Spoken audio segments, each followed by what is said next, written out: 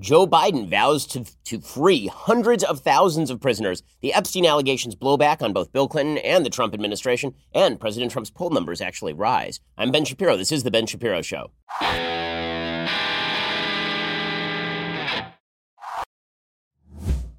Oh, man, we have a lot to get to today. Mr. Beto, he's back on the road, and now he says that all of America is evil and racist, which is why a white man like Beto O'Rourke should be president of the United States. Very important. We'll also get to Megan Rapinoe, who is making the rounds as the new woke voice of the left. And she is very, very important because she kicks a soccer ball, and because she kicks a soccer ball very well. And this means that she knows all there is to know about politics, and also about media, and also about everything. She's like Colin Kaepernick, except more inspiring. We'll get to more of that a little bit later on in the show. We begin at this hour with Joe Biden really blowing up his candidacy. It's amazing to watch. If you look at the polls right now, Joe Biden continues to maintain a fairly solid lead in the actual primary polling. So right now, if you look at that Real Clear Politics poll average, which is the only one that really matters at this point because it's so early, Joe Biden is leading the rest of the field by an average of about 12 points. That would be the last 10 polls. There's an Economist YouGov poll that came out yesterday, and that showed him up only 4 points over Elizabeth Warren. But there was an Emerson poll that came out the day before and showed him up 15 points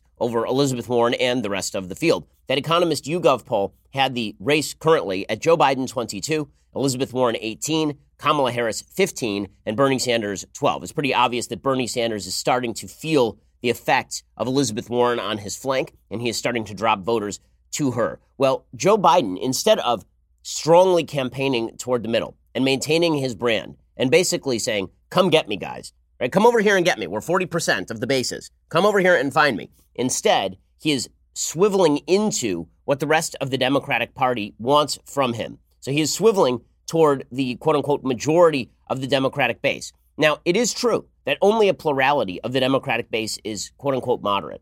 It's true that a majority of the Democratic base is probably what we would call progressive, maybe even radical.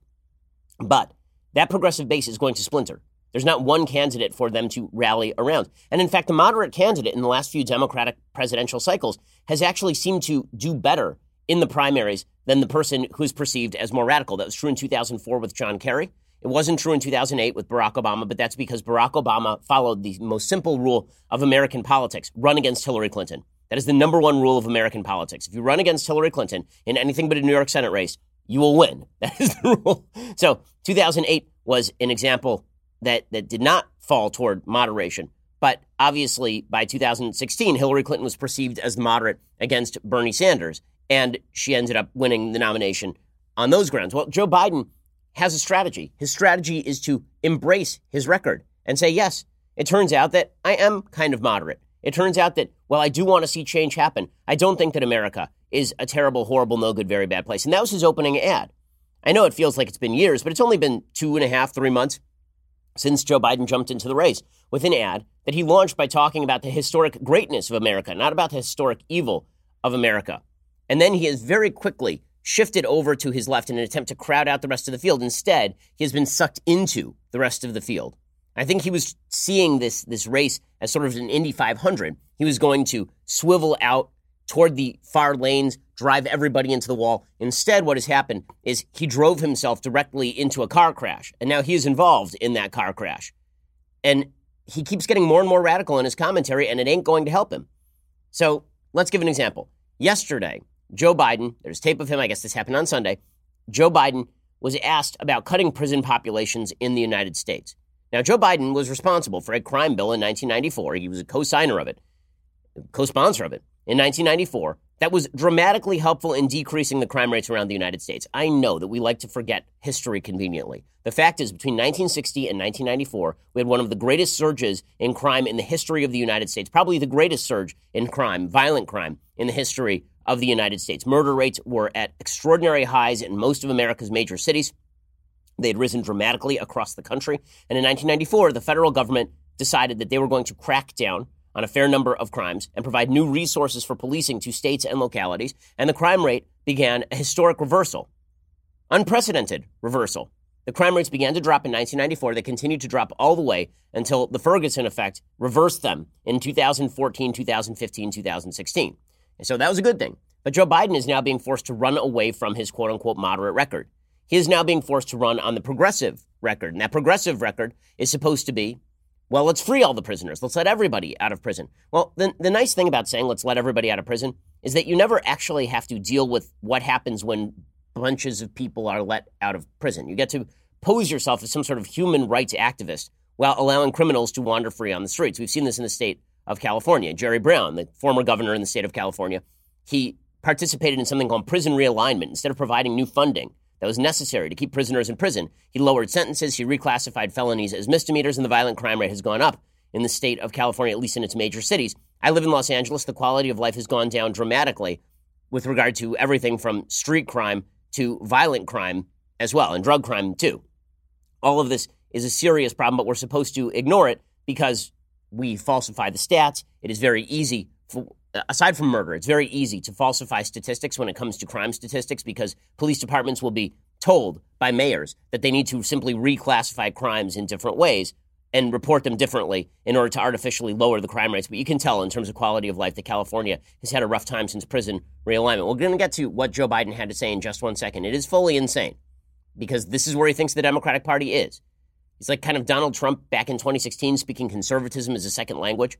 Donald Trump has turned out to govern pretty conservatively. He doesn't know much about conservatism. And in 2016, Trump did this routine where he would sort of estimate where he thought conservatives lay. And so when it came to abortion, for example, he would say, sure, let's prosecute women for abortions. That is not the position of anyone in the pro-life movement, nor has it been for decades. But because Trump isn't familiar with the pro-life movement, he sort of threw out what he thought they wanted to hear. Now you got Joe Biden doing the same thing with the woke brigade.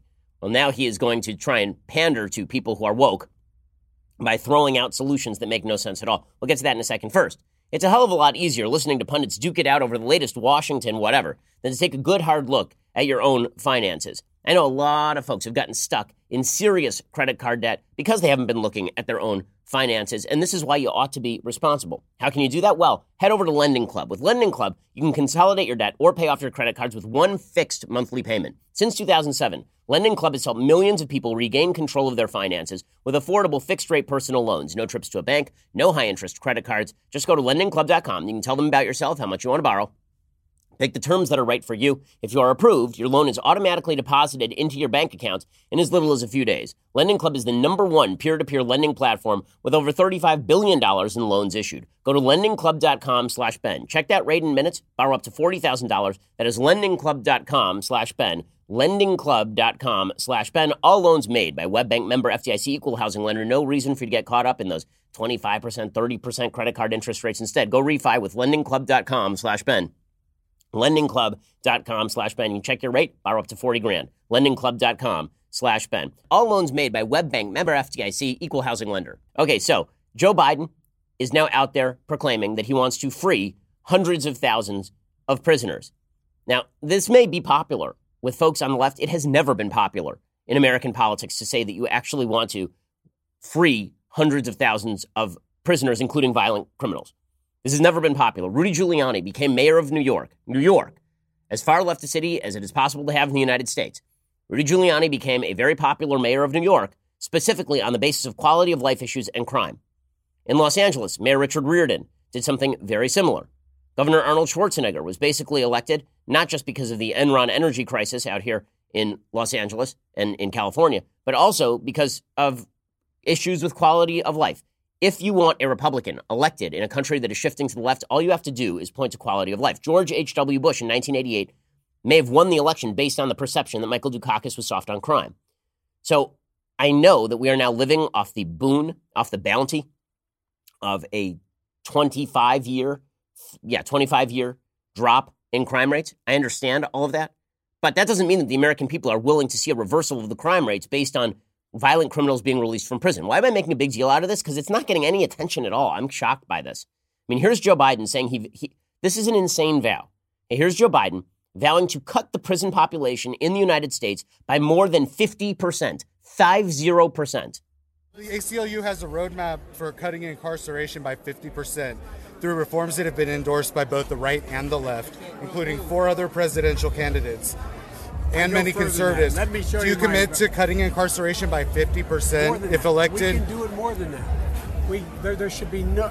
look, get his name. I'll send you exactly what my program is. Is it a yes or no? Yeah, the answer is yes. Thank you. But I got a better plan than you guys have.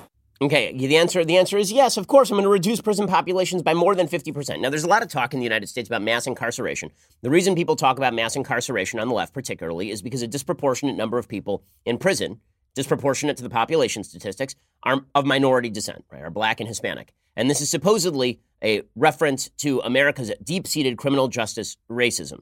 Well, the reality is that, unfortunately, a disproportionate number of black and Hispanic people in the United States are committing crimes as a percentage of the population generally. And that is true in everything from murder statistics to violent crime. There are certain crimes where it's disproportionately white. Right? Crystal meth is a disproportionately white crime. People who are arrested for crystal meth distribution are disproportionately white. There are certain types of white-collar crime that are disproportionately white. Okay, but when you're talking about violent crime, if you're talking about murder, for example, the people who are committing murder are disproportionately of minority races. Now, that is not a referendum. That is not a statement about race innately being linked to crime. It is just pointing out that if you are arresting a disproportionate number of people from a population group, that is not necessarily a reference to the racism of the system. That may be a reference to the people who are actually committing the crimes. That's not the fault of the police. That's not the fault of the criminal justice system. So, and that's the entire basis of the let's free hundreds of thousands of people from prison argument, is that the system is inherently racist, and therefore we need to let hundreds of thousands of people out, and we're going to reduce prison populations by 50%. So let's look at what the prison populations of the United States actually look like in terms of the crimes that they have committed. Because I don't care about the race of people in prison. I don't care about the race of people in any industry. I don't care about the race of people in the United States generally. I'm not interested in the racial demographics of the United States. I care much more about what people think and what people do, because I thought we were supposed to not care about people's race because that's called racism. So instead, let's focus on what people have done to get themselves in prison. Now, we can all agree, if somebody is innocent and in prison, they should not be in prison. Right? We all agree on that. So the question now is, which guilty criminals should we allow to go free? Because that's what Joe Biden's talking about. He's not suggesting that lots of innocent people are in prison. He is suggesting that a lot of people who have been convicted of actual crimes ought to go free. And he says more than 50% should be released. So let's look at the actual percentages of people who are in prison. So first of all, the vast majority of people in prison, and by the vast majority, I mean 13 out of every 15 people who are in prison are in state prisons, not federal penitentiaries. And most crimes that are committed in the United States are state-level crimes. And most of those crimes happen to be violent crimes. Contrary to popular opinion, the vast majority of crimes for which people are in jail are not people who are picked up for smoking dope on the street.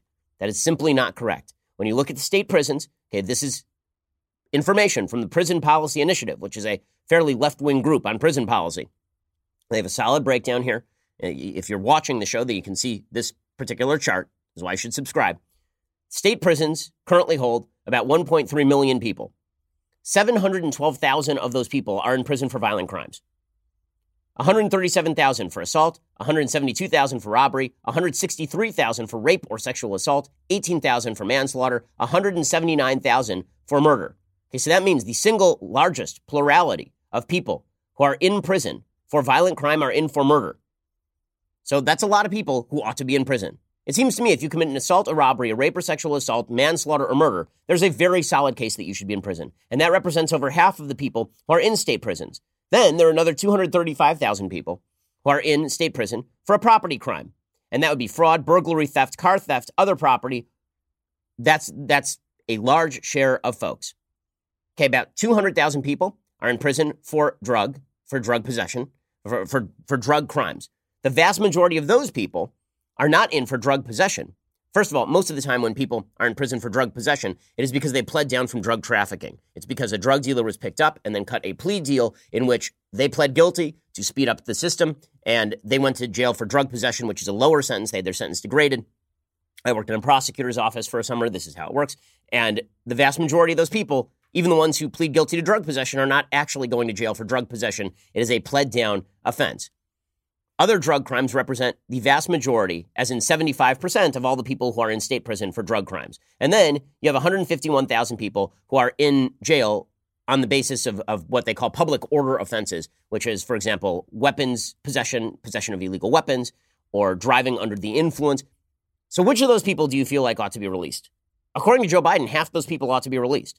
Where's that going to come from?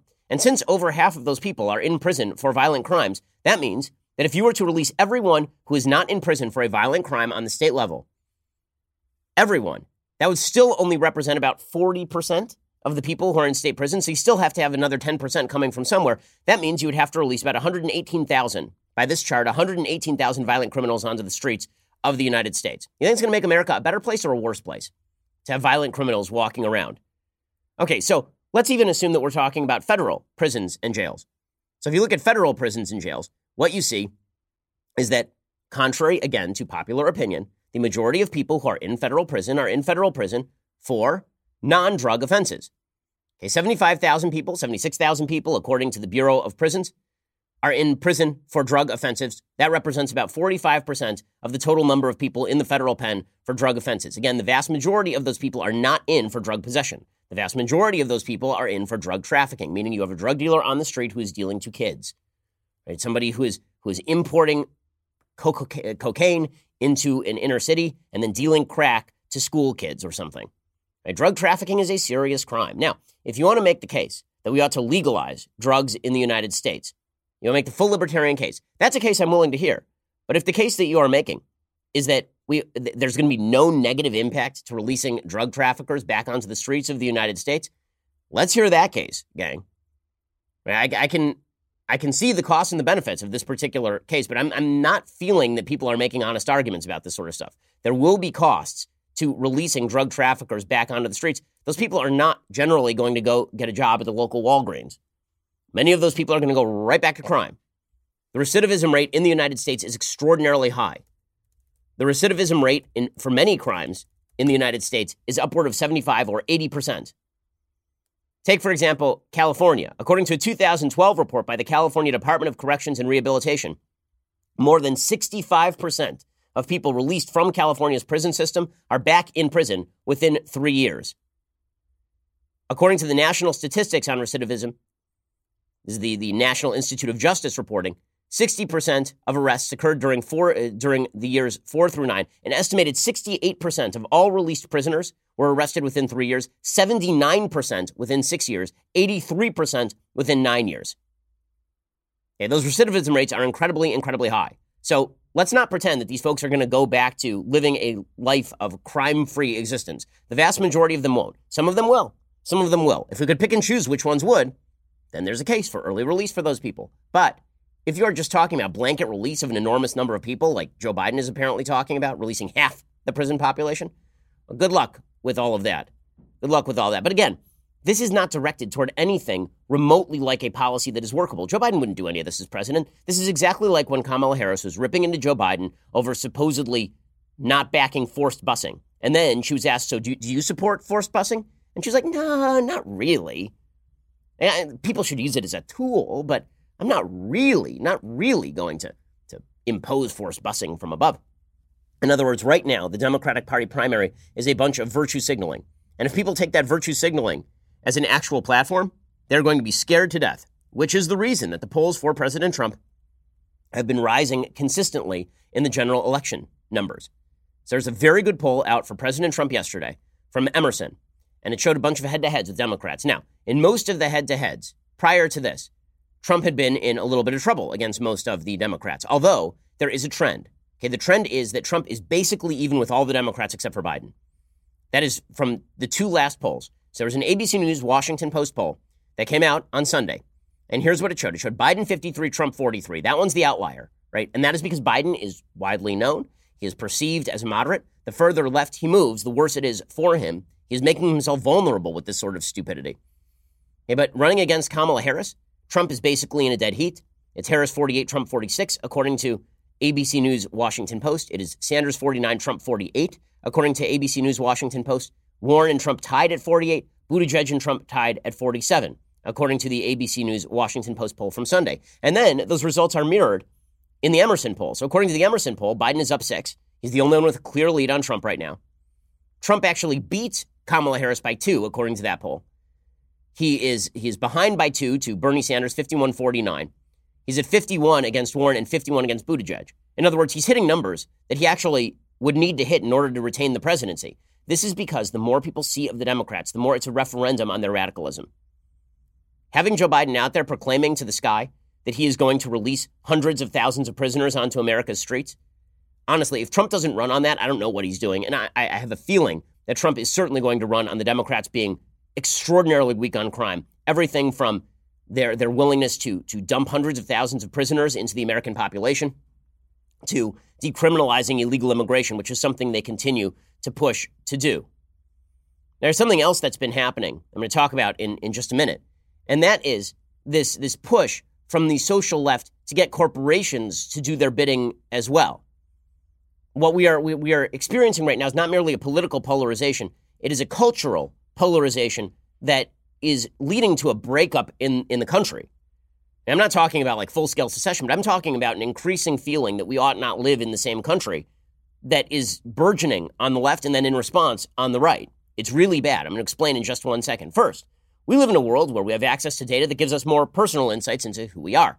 What's more personalized than your DNA? Now we can turn to our genetics for personalized health, traits, and more. 23andMe, that's the name of this service. It allows you to go beyond ancestry to access more personalized insights about you based on your DNA. I've taken the 23andMe test. Turns out I'm 100% Ashkenaz Jew. 100% pure Ashkenaz Jew. I mean, I don't even know how to describe that except to say that Ashkenaz Jews are famous for a couple of things. Not great food and genetically Tay-Sachs. So be that what it may. That is what I found out from 23andMe. I also found out about my muscle composition, how caffeine affects me, all sorts of good stuff. 23andMe can reveal more about your sleep with their deep sleep report. If you've always suspected that you feel more sleepy than others after missing out on a night of sleep, it might not be that you're imagining things. Your genes may actually be involved. Check out their alcohol flush reaction report. Does alcohol turn your cheeks as pink as a glass of rosé? You may have alcohol flush reaction, which would be good to know if you're in like a business setting. Learn about the genetic factors you may have that make it harder to process alcohol. See what your genes can say about your health, traits, and more. Buy your health and ancestry service kit today at 23andme.com/Shapiro. That's the number 23andme.com/Shapiro. Again, 23andme.com/Shapiro, and give them a try. Alrighty, so as I say, the culture seems to be coming apart. So it is not merely that politicians are polarizing because it's primary season, and now they have to appeal to the most radical among us. Now there's pressure that is being put on private industries to do the same. You've seen this with Nike, going woke in order not to go broke. And this is Nike's new strategy, is that they are going to be as woke as humanly possible. They're going to embrace Colin Kaepernick. They're going to suggest that women are somehow put down in American society. Well, now SunTrust, a bank, has decided that they are not going to be involved in the private prison industry. According to Forbes.com, SunTrust Bank announced this morning they are ready to join other major banks in moving away from the private prison industry in the wake of deep public sentiment against their role in mass incarceration and family detention. Sue Malino, chief communications officer of SunTrust Bank, said, quote, following an ongoing and deliberate process, SunTrust has decided not to provide future financing to companies that manage private prisons and immigration holding facilities. This decision was made after extensive consideration of the views of our stakeholders on this deeply complex issue. In other words, a bunch of people whined and suggested it was very bad to fund private prison complexes that are necessary for keeping prisoners there. That it would be very bad to have private detention facilities that allow for, more humane detention of illegal immigrants in the United States. And so SunTrust is pulling out. And we're seeing this from other banks as well. We've seen Bank of America direct action against particular groups that it does not like. And while you or I may agree on the groups that they don't like, it is very bad policy to have banks rejecting groups, not based on illegal activity of the groups, but based on viewpoint discrimination. It's very bad for the country. Now, they can do what they want. They're a private industry. But the predictable result will be that there will be alternative banks that spring up to lend to a lot of these sorts of industries. And so what you will end up with is banks that do not politically discriminate and banks that do politically discriminate. And this is happening in virtually every area of corporate America. So what the left has realized for a while is that if they pressure corporations to do something, corporations will likely do it. That the squeakiest wheel tends to get the grease. Most of us don't really think about the corporate messaging of the products that we buy. We just go and look for the best products. This is particularly true for conservatives. We basically go and we look for the best products and we buy them. Like, I didn't care about Nike's politics until the last 5 minutes, because why would I care about that? I need a shoe. But there are a lot of people on the left who do not feel the same way. And they actually look to corporations to mirror their social justice preferences. So if you are a corporation and you feel no blowback from the right when you go woke, but you feel lots of blowback from the left when you do not go woke, you're likely to cater to the left. Well, eventually the right is going to get wise to this, and they're going to stop buying Nike shoes. They're going to stop banking with institutions that they don't like. Or, alternatively, they will be expelled from those institutions because the only thing a lot of the left wants is to ban all of this stuff from entering the public square at all. They want to use the corporations as their tools. They want the corporations to do their dirty work for them. That will lead to an alternative market, a resegregation of the political market. It's sort of like how this happened in news, right? You've seen the Daily Wire spring up on the right, and then you've got Huffington Post on the left. You're going to see this happen with non-informational driven exchanges. You're going to see this happen with bigger corporations. That's actually very bad for the country. You're seeing this happen right now with regard to Home Depot. Home Depot is being boycotted. And a lot of this is just based on bad information. It's based on bad policy. It's based on media coverage that is not true. We'll get to that in just 1 second. First, be an adult. Okay, being an adult means that you sometimes have to think about and do things that you really don't feel like doing, like those red-eye flights or working late, visiting your in-laws, getting life insurance. Another part of adulthood is learning to delegate what you hate. Well, you can't delegate that visit to the in-laws. You can certainly delegate life insurance shopping. Policy Genius. It's the easy way to shop for life insurance online. In just 2 minutes, you can compare quotes from top insurers and find your best price. It's super important to have life insurance, guys. I understand that you don't want to think about your own death, but once you've gotten this taken care of, you don't have to think about it anymore. Now you just know that your family is covered in case, God forbid, something happens. Over at Policy Genius, once you apply, the Policy Genius team will handle all the paperwork and the red tape. That means no sales pressure, no hidden fees, just financial protection and peace of mind.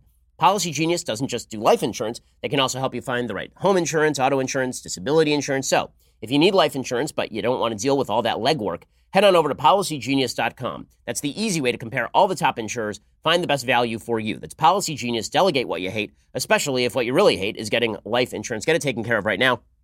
It's PolicyGenius.com. So as I say, the pressure on these banks to divest from the prison, in the so-called prison industrial complex, is coming from the left.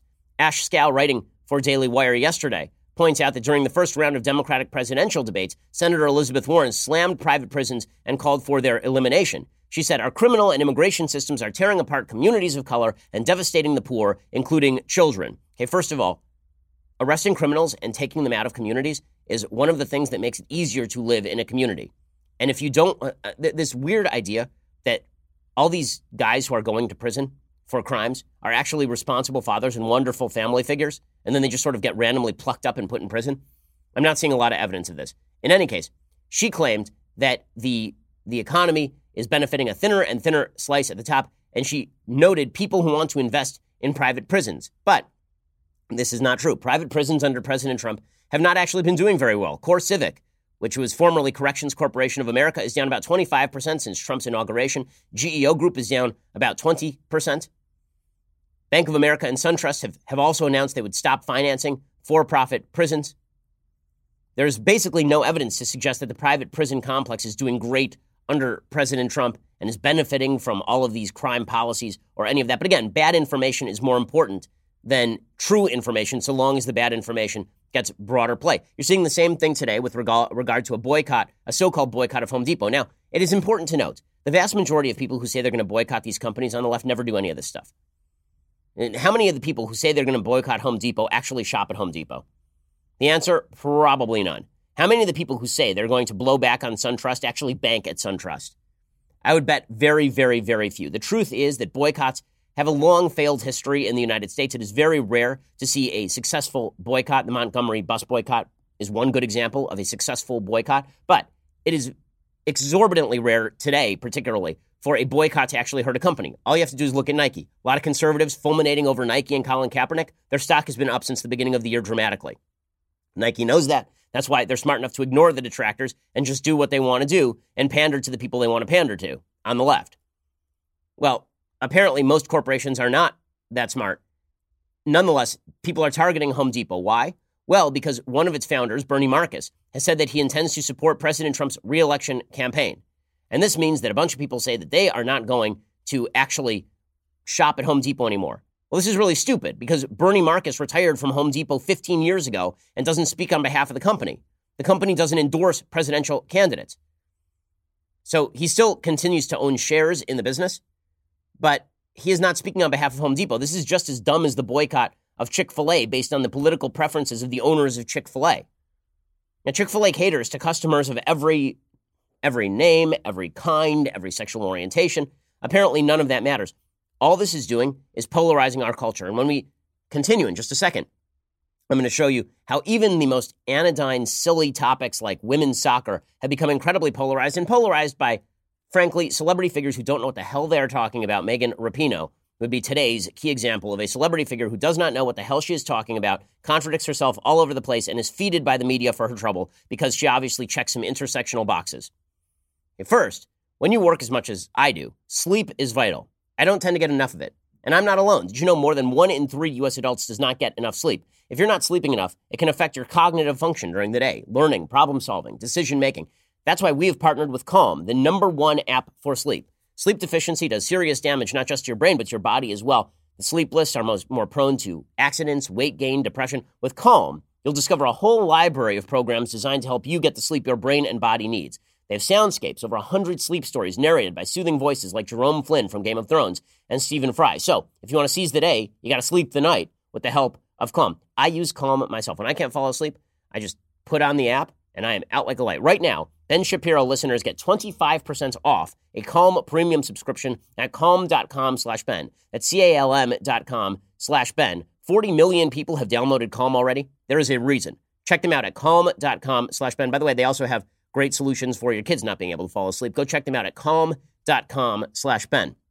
In just a second, we're going to get to Megan Rapinoe's astonishing interview on Anderson Cooper last night. First, you're going to have to go subscribe over at dailywire.com. $9.99 a month. Get you a subscription to dailywire.com. But more importantly, we have something very cool for you over at dailywire.com in the very near future. And also, you'll be able to download it from our app and everything. This month marks the 50th anniversary since we first put a man on the moon. And we have a brand new, exciting podcast called Apollo 11, What We Saw. The host is Bill Whittle. He's an author, pilot, space enthusiast. He knows more about NASA than any person I've ever met. He takes you on the journey of what it took to get to the moon and what happened when we got there and how things almost went horribly, horribly wrong. Head over to Apple Podcasts right now or wherever you listen to podcasts and subscribe today to Apollo 11, What We Saw. Again, it's called Apollo 11, What We Saw. It is the entire story of Apollo 11, the mission that put a man on the moon. It is super cool. I mean, it is just terrific. And also, you're going to want to follow us over at YouTube because the visuals on this thing are really astonishing. I mean, we did some amazing work on the visuals for Apollo 11, What We Saw. But if you're just a listener, then go subscribe over at Apple Podcasts to Apollo 11, What We Saw. You just search in the search bar for it. It'll pop right up. Hit subscribe, and then as soon as the episodes start arriving, I promise you, it's addictive. It is so good. I've listened to some of it. It's amazing. Check it out. Apollo 11, What We Saw. Okay, also, go subscribe to our website over at dailywire.com, $9.99 a month, or $99 a year for the annual. With the annual, you get, among other things, this, the very greatest in beverage vessels. The Leftist Tears, hot or cold tumbler. You've heard me talk about it before, but you've not experienced the joy yourself until you actually grasp it in your paw. Go check it out right now at Leftist Tears, Leftist Tears Hot or Cold Tumbler at dailywire.com. We are the largest, fastest growing conservative podcast and radio show in the nation.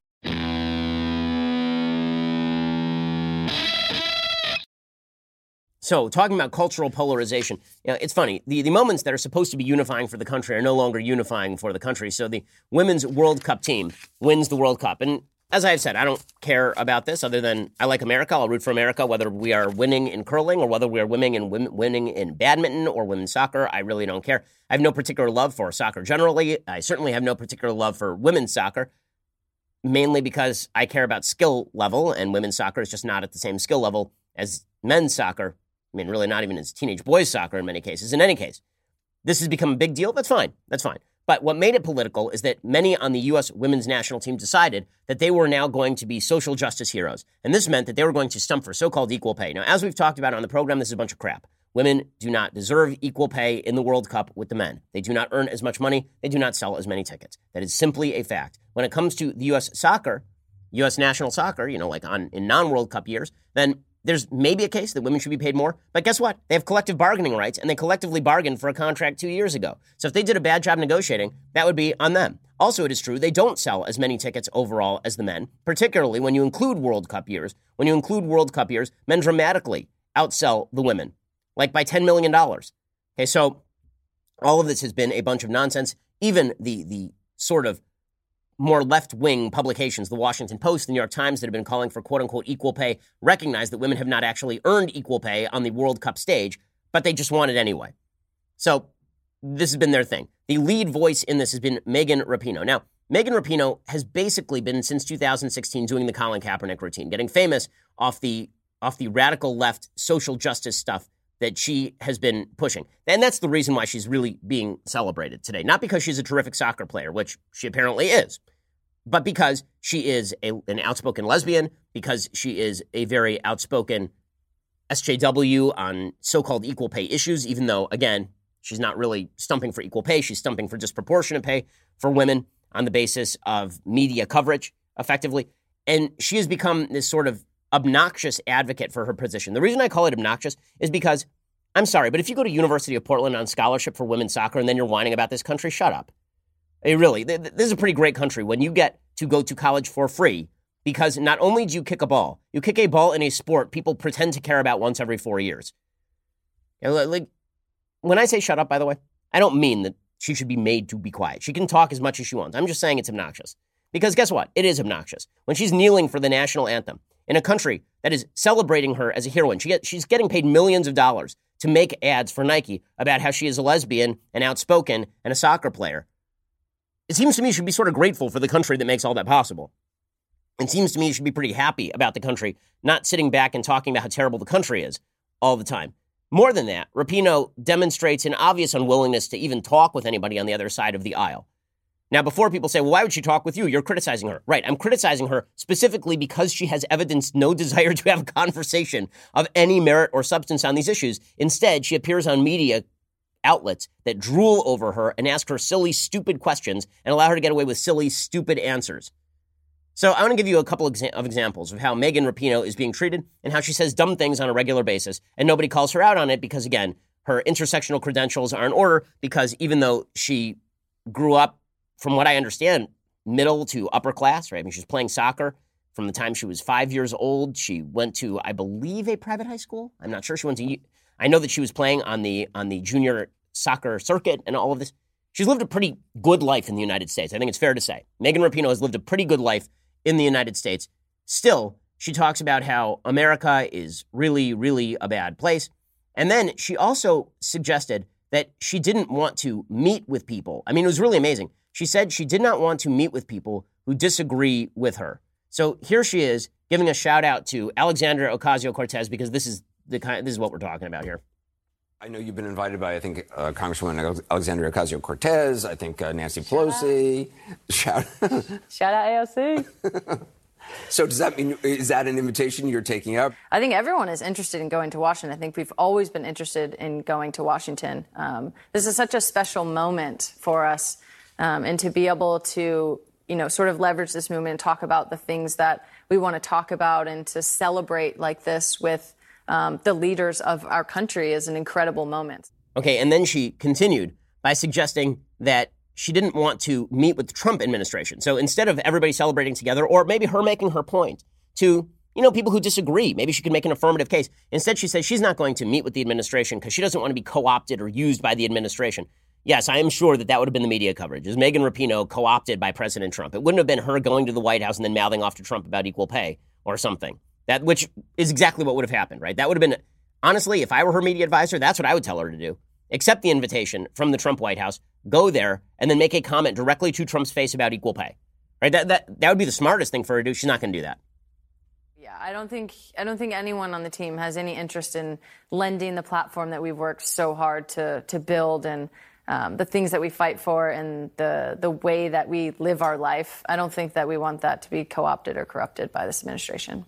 And going to the White House would be, in your opinion, risk co-opting or corrupting your message? Yeah, I think so. I think it's an opportunity for this administration to sort of put us on display as their sort of guests for the day. And I don't think that makes sense for us at all. Okay, so quick correction. She went to a public high school, not a private high school. Doesn't change the general point. She's lived a pretty good life. She also said in this interview that she had an immense sense of pride and responsibility by kneeling during the national anthem. Nothing says pride and responsibility quite like kneeling during the national anthem of a country that has fought for your right to be an incredibly famous person based on kicking a ball and having the proper leftist messaging.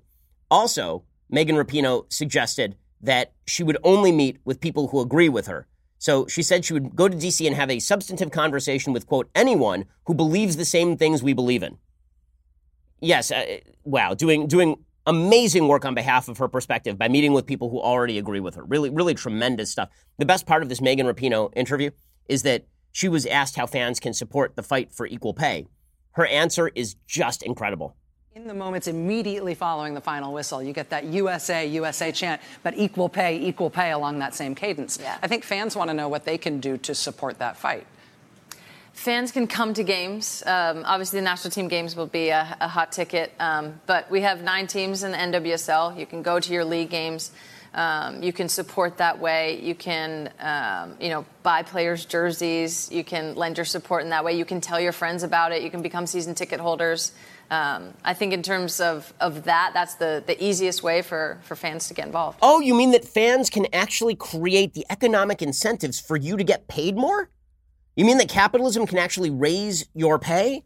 So what you're saying is that the reason you're not getting equal pay right now is because you're not making equal money for your league, and the best way for you to raise your pay would be for people to come and purchase tickets and memorabilia from your team, which suggests that this isn't about sexism at all. This is about you just complaining about sexism for publicity. It's just this sort of stuff, and there's no follow-up there at all, of course. And Rachel Maddow is never going to do the follow-up. That's who's interviewing her there. Rachel Maddow is never going to say to Megan Rapinoe, so you're saying capitalism can actually increase your pay. That's never going to be a thing that anyone on the left asks. Instead, we all have to pretend that this is all normal and that it's not divisive at all and that truly she's a hero to everyone. Absolute silliness. Absolute silliness. And bad for the country, by the way. When even the stuff that we take a break with, sporting, is turned into this, it's pretty obnoxious. And we're not talking about 1968 in the middle of the civil rights movement with U.S. sprinters on the U.S. national team at the Olympics raising the black power fist because American politics are polarized around race in 68. We're not talking about that. We're talking about gay marriage is legal across the United States by Supreme Court diktat. We are talking about Megan Rapinoe is getting $1 million contracts specifically because of her sexuality and because she is a very, very good soccer player. But let's not make any mistake. If she were a very good soccer player and she were not a very outspoken lesbian, she would be getting fewer contracts because she is seen as a political figure. She's sort of Colin Kaepernick, but with actual talent at her sport. So it's all of this is obnoxious, but we're supposed to pretend that actually she's quite charming and wonderful. That it is not obnoxious to live in the best time for women, in the best time for lesbians, in the best time for women's soccer in the history of the world, and in the best country in the history of the world for any of those things. We're supposed to pretend that actually she's a victim and America's a terrible place so that she can make more money, presumably. Pretty gross. Okay, meanwhile, quick update on the Jeffrey Epstein story. So the Jeffrey Epstein story, there's no real news that is coming out about it. People are mostly just fulminating over what's going to happen next. So is Bill Clinton the next shoe to drop, or is Alex Acosta, the Secretary of Labor, the person who is going to feel the brunt? So a couple of details about the Alexander Acosta connection that are worthy of note here. Some information that people haven't really been given or people haven't talked about. And that is, what exactly did the Labor Secretary do when he was the federal prosecutor down in Miami, when he was a U.S. attorney down in Miami with Jeffrey Epstein? So right now people are calling for Acosta to resign because there seemed to be a sweetheart deal in 2007 between Jeffrey Epstein and Alex Acosta's office of the U.S. attorney in Miami. And in that plea deal, or in the deal, Epstein struck a bargain that included Epstein pleading guilty to 2 felony solicitation charges, agreeing to 18 months in prison. He eventually served 13, and registering as a sex offender. The deal also closed an ongoing FBI investigation and kept the case under seal, including by not notifying Epstein's accusers. So it's a really, really good deal for Jeffrey Epstein. And the person who was working at that office at the time was Alex Acosta, who is now the Secretary of Labor. Aaron Blake actually has a really good piece over at the Washington Post talking about what Acosta has said in response to all of this. So Acosta's handling of the case, according to Blake, has been called into question before, but in December, the Miami Herald published a blockbuster story revealing potential deferential treatment that Acosta and other prosecutors gave Epstein's lawyers, especially when it came to keeping the matter private. Acosta has rarely commented on the matter. When he has declined to do so in detail, sometimes citing ongoing litigation and a fading memory. He did write a lengthy letter in 2011 and was asked about it in 2017. It came up in 2018 at a hearing of the House Appropriations Subcommittee. Acosta sent his 2011 letter to the Daily Beast. In that letter, he suggested that evidence that came out after the plea deal has led to some revisionist history. He said, "Some may feel the prosecution should have been tougher. Evidence has come to light since 2007 that may encourage that view. But he said it was the right decision at the time. He said, I supported that judgment then. Based on the state of the law as it then stood and evidence known at the time, I would support the judgment again. In the 2011 letter, Acosta there's a detail that matters. He came out strongly against another controversial aspect of Epstein's treatment. Part of the deal was that Epstein would be able to leave jail during the day and then return at night. Acosta noted that state authorities were in charge of that, not federal authorities. He added that, quote, without doubt, the treatment he received while in state custody undermined the purpose of the jail sentence. In 2017, in testimony, he called that arrangement awful. Acosta also said that Epstein's lawyers, which included Alan Dershowitz and Ken Starr, were ruthless and willing to dig into the personal lives of prosecutors. He said it was a year-long assault. He said, I confess it's been difficult for him to be cordial with his opponents after this case. He said the aggressive tactics didn't influence his decisions one way or another. So that has been, Acosta has also said that there was a consensus or broadly held feeling within the prosecutor's office that the deal was about as good as they were going to get. There was at least one agent who told the Miami Herald that people were very disappointed with that particular deal. So I'm sure there will be more information to come out, but it is worthy of note that Acosta, for example, opposed what is obviously the most lenient part of the sentence, which is Epstein being able to leave jail during the day and come back at night. Meanwhile, how deeply is Bill Clinton tied in? Well, there's a woman who is an expert on underage sex trafficking. Her name is Conchita Sarnoff. She runs a foundation based on it. She was asked on Fox News about Bill Clinton. She says, there's another shoe to drop here. I know from the pilot logs, and these are pilot logs that, were written by different pilots and at different times, that Clinton he was a guest of Epstein's 27 times. Almost every time that Clinton's name is on the pilot logs, there are underage girls. There are initials, and there are names of many, many girls on that private plane. So you have to ask yourself, why would anyone, not only a former president, fly on a plane 27 times? Okay, so there's still some other, I'm sure there'll be more news to drop here, so we'll keep an eye on all of that. Okay, time for some things I like and then some things that I hate. So, things that I like today. So, as you know, I'm a devotee of baseball. I love baseball. This is one of the best baseball books I've ever read. It is an older book. It is from Daniel Okrent, who used to be one of the editors over at the New York Times. He's written a couple of really good baseball books. The book is called 9 Innings, The Anatomy of a Baseball Game. And Okrent takes a 1981 baseball game between the St. Louis Cardinals and the Milwaukee Brewers, and he breaks it down out by out and pitch by pitch. It's really good. If you're a baseball fan, this stuff is just nirvana. It's a terrific, terrific book. I can't believe I hadn't heard of it before, but it is certainly worth the read. So if you're a baseball fan or a sports fan generally, this is about as good as it gets for baseball books. Daniel Okrent's 9 Innings. Go check it out right now. Other things that I like. So, as I mentioned yesterday, Mitch McConnell had been hit with an NBC News report that his great-great-grandfathers, 2 of them, were slave owners. Ooh, wow. Going back 150 years and finding something in the family tree that you don't like. Amazing, amazing. Well, Mitch McConnell was asked about this yesterday, and this is about as good as it gets for Cocaine Mitch. So Cocaine Mitch really just snorting a line and then going full Scarface on the reporter in this particular exchange. Solid stuff from Mitch McConnell. Were you aware that your great-great-grandfathers were slave owners in Alabama before the Civil War? And has that revelation caused you to change your position on reparations?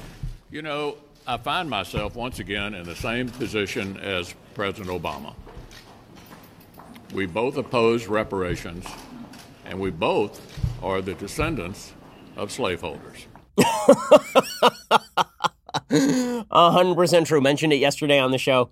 Barack Obama is descended on his mother's side from slave owners. By the way, so is Kamala Harris, apparently. Her dad has written about the fact that he is descended from slave owners as well. So if this is the way this is going to work, that if somebody in your family treated something wrong, then we are going to hold you to account. Good for Mitch McConnell for doing this. That is solid stuff from... You can always tell Mitch McConnell knows he's getting off a good line when that slight smile creases the turtle face, and suddenly he is dropping hot fire on people. Pretty good stuff. Okay, time for some things that I hate. So there are a bunch of candidates who are just hanging around in this Democratic race who should not be hanging around in this Democratic race. One of those candidates is Beto O'Rourke. Now, remember that time when Beto was a serious candidate?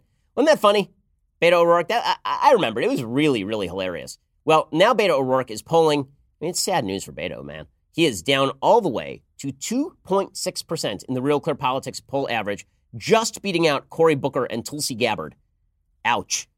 This is a guy who had raised an enormous amount of money. When he jumped into the race, he was polling at nearly 10%. Right back in January, when he actually jumped in, he was all the way up in some of the polls to 9.5%. He was running basically third in the polls. He'd gotten up to third in the polls by mid-April. It was going Biden, Sanders, and then O'Rourke.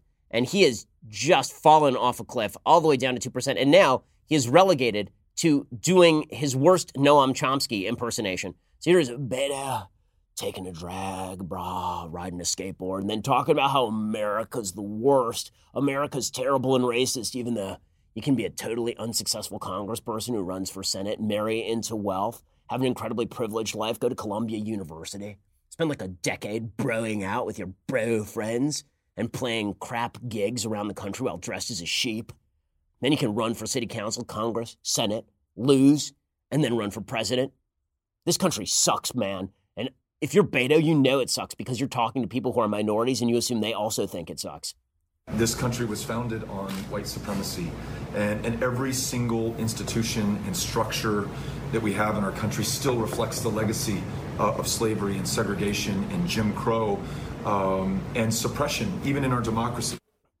Yeah, I'm sure. It was founded on white supremacy. This is a claim that you keep hearing from the left. And I've said before, I think this is a key divide in the American mind right now, that there are a lot of people, mostly on the right, but not entirely, who say that America was founded on good, true, eternal principles. We haven't always lived up to those principles, but the story of America is about us establishing grand and great principles in the Declaration of Independence and the Constitution of the United States, and then working to broaden out those principles to apply to the people to whom they always should have been applied to, but thanks to cultural standards of the time, they were not fully applied.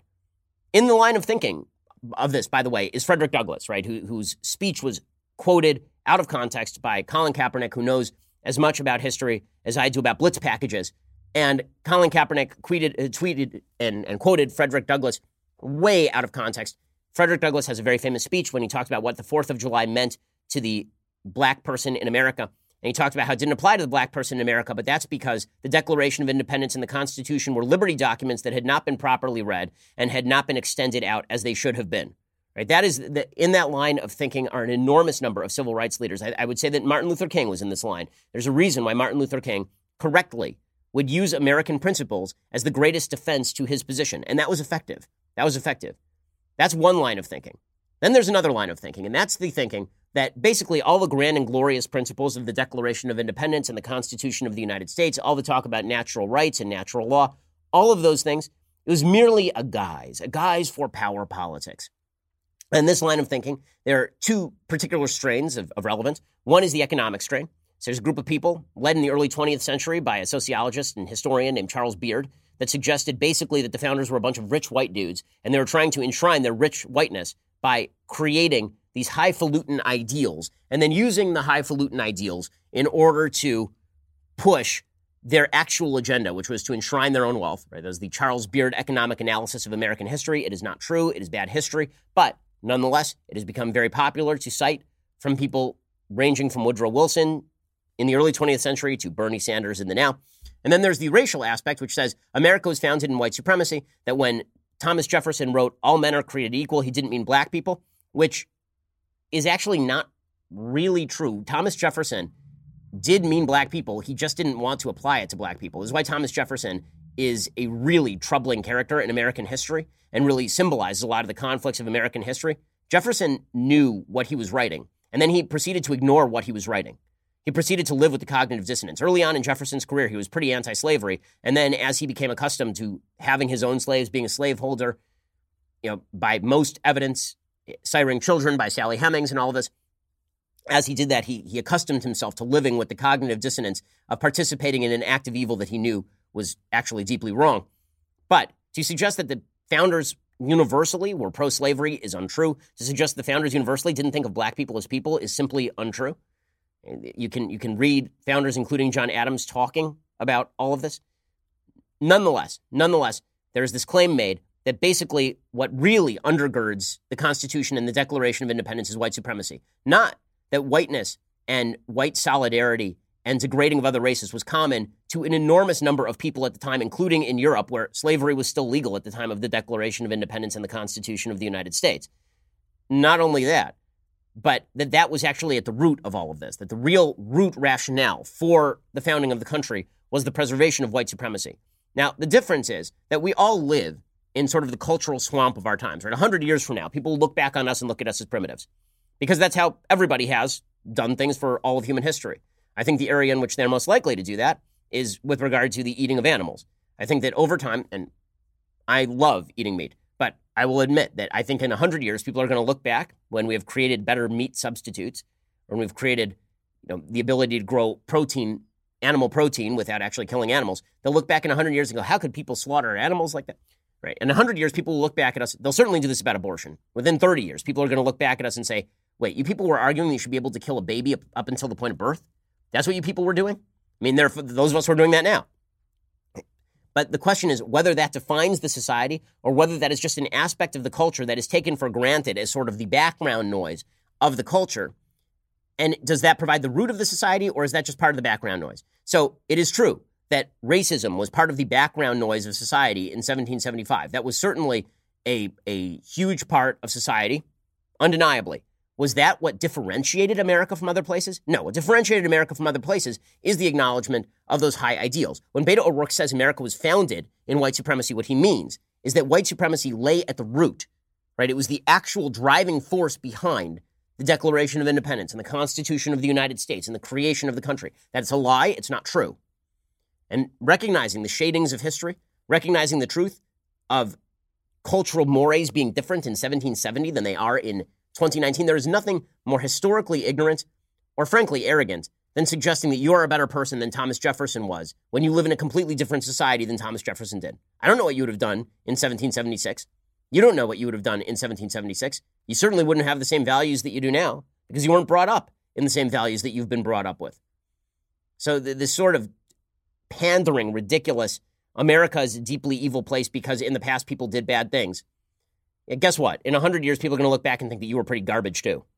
So that's the way this all works. This is not unique to Beto O'Rourke, of course. The radicalism of the Democratic Party is continuing and ugly. Elizabeth Warren, of course, has gained a lot more support than Beto O'Rourke, mainly propped up by media attention. So the media have now given Elizabeth Warren the sort of attention that they used to give to Beto. They used to suggest that Beto was the golden, fair-haired child. Now it's Elizabeth Warren who is the golden, fair-haired grandmother.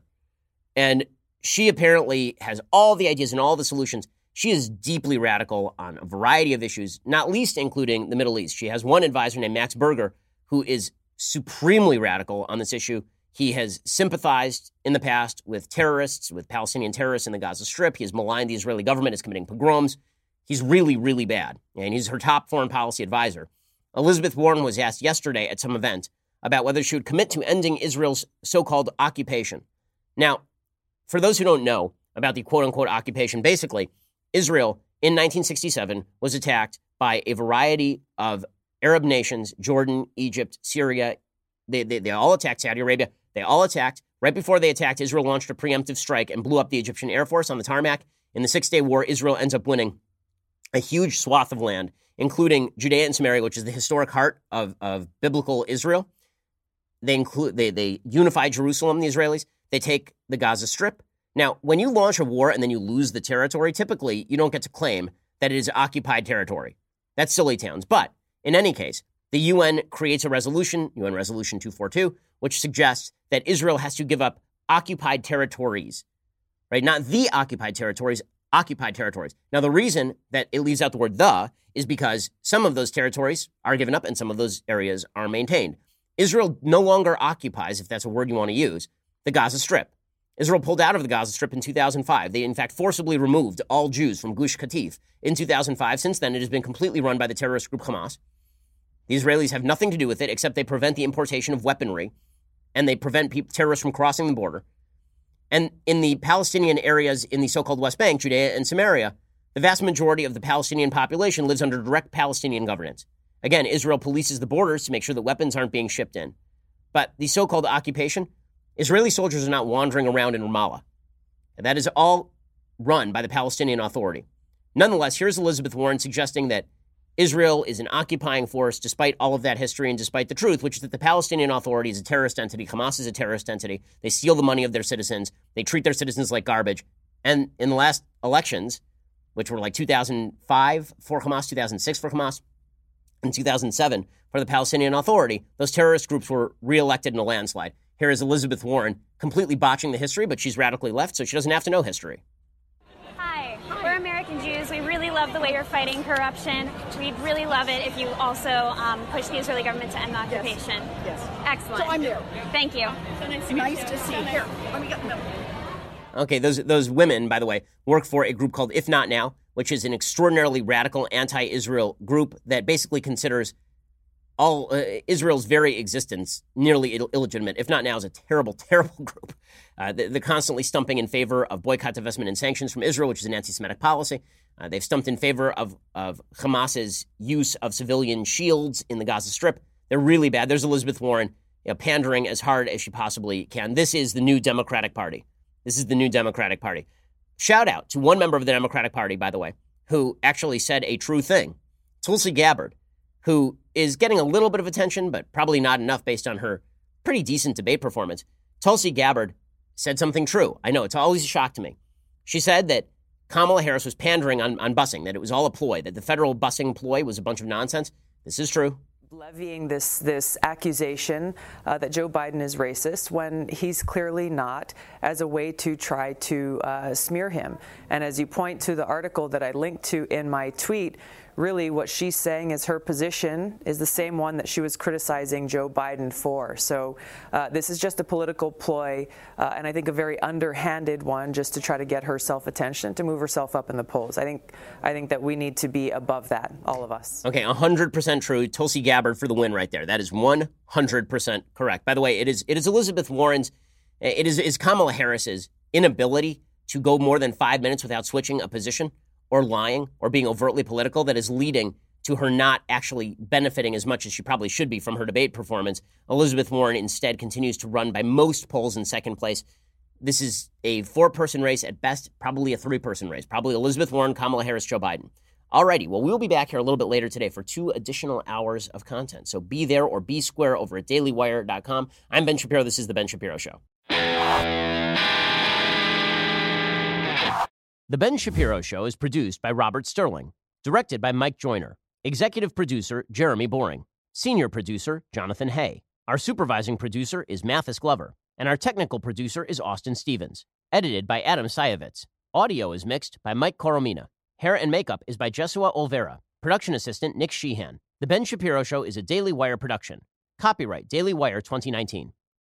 Hey everyone, it's Andrew Klavan, host of The Andrew Klavan Show. Abused children, they only become news when the left can use them for political purposes. If they can attack Trump's attempts to secure the border, or give the Catholic Church a bad name, or take out a Republican candidate who did something wrong. But when it comes to the persistent, organized sexual abuse of underage girls and boys, the story always dies. Let's keep an eye on this Epstein case and see where it goes on The Andrew Klavan Show. I'm Andrew Klavan. We'll get to more on this in just 1 second. First, Pure Talk believes in American values, and that free should mean, like free. So when you switch to Pure Talk today, you'll get a free Samsung 5G smartphone. There's no foreign line requirement, no activation fee, just a free Samsung that's built to last with a rugged screen, quick charging battery, and top-tier data security. Qualifying plans start at just $35 a month for unlimited talk, text, 15 gigs of data, and a mobile hotspot. Pure Talk gives you phenomenal coverage on America's most dependable 5G network. It's the same coverage you know and love, but for half the price of the other guys. The average family saves almost $1,000 a year. So I challenge you to choose a company that actually doesn't hate your guts and shares your values. Let Pure Talk's expert U.S. customer service team help you make the switch today. Go to puretalk.com/Shapiro to claim your eligibility for your free brand new Samsung 5G smartphone and start saving on wireless today. Again, go to puretalk.com/Shapiro to switch to my cell phone company. I've been using them for years. They're fantastic. You'll love them as well. Go to puretalk.com/Shapiro and claim your eligibility on that free brand new Samsung 5G smartphone. Start saving.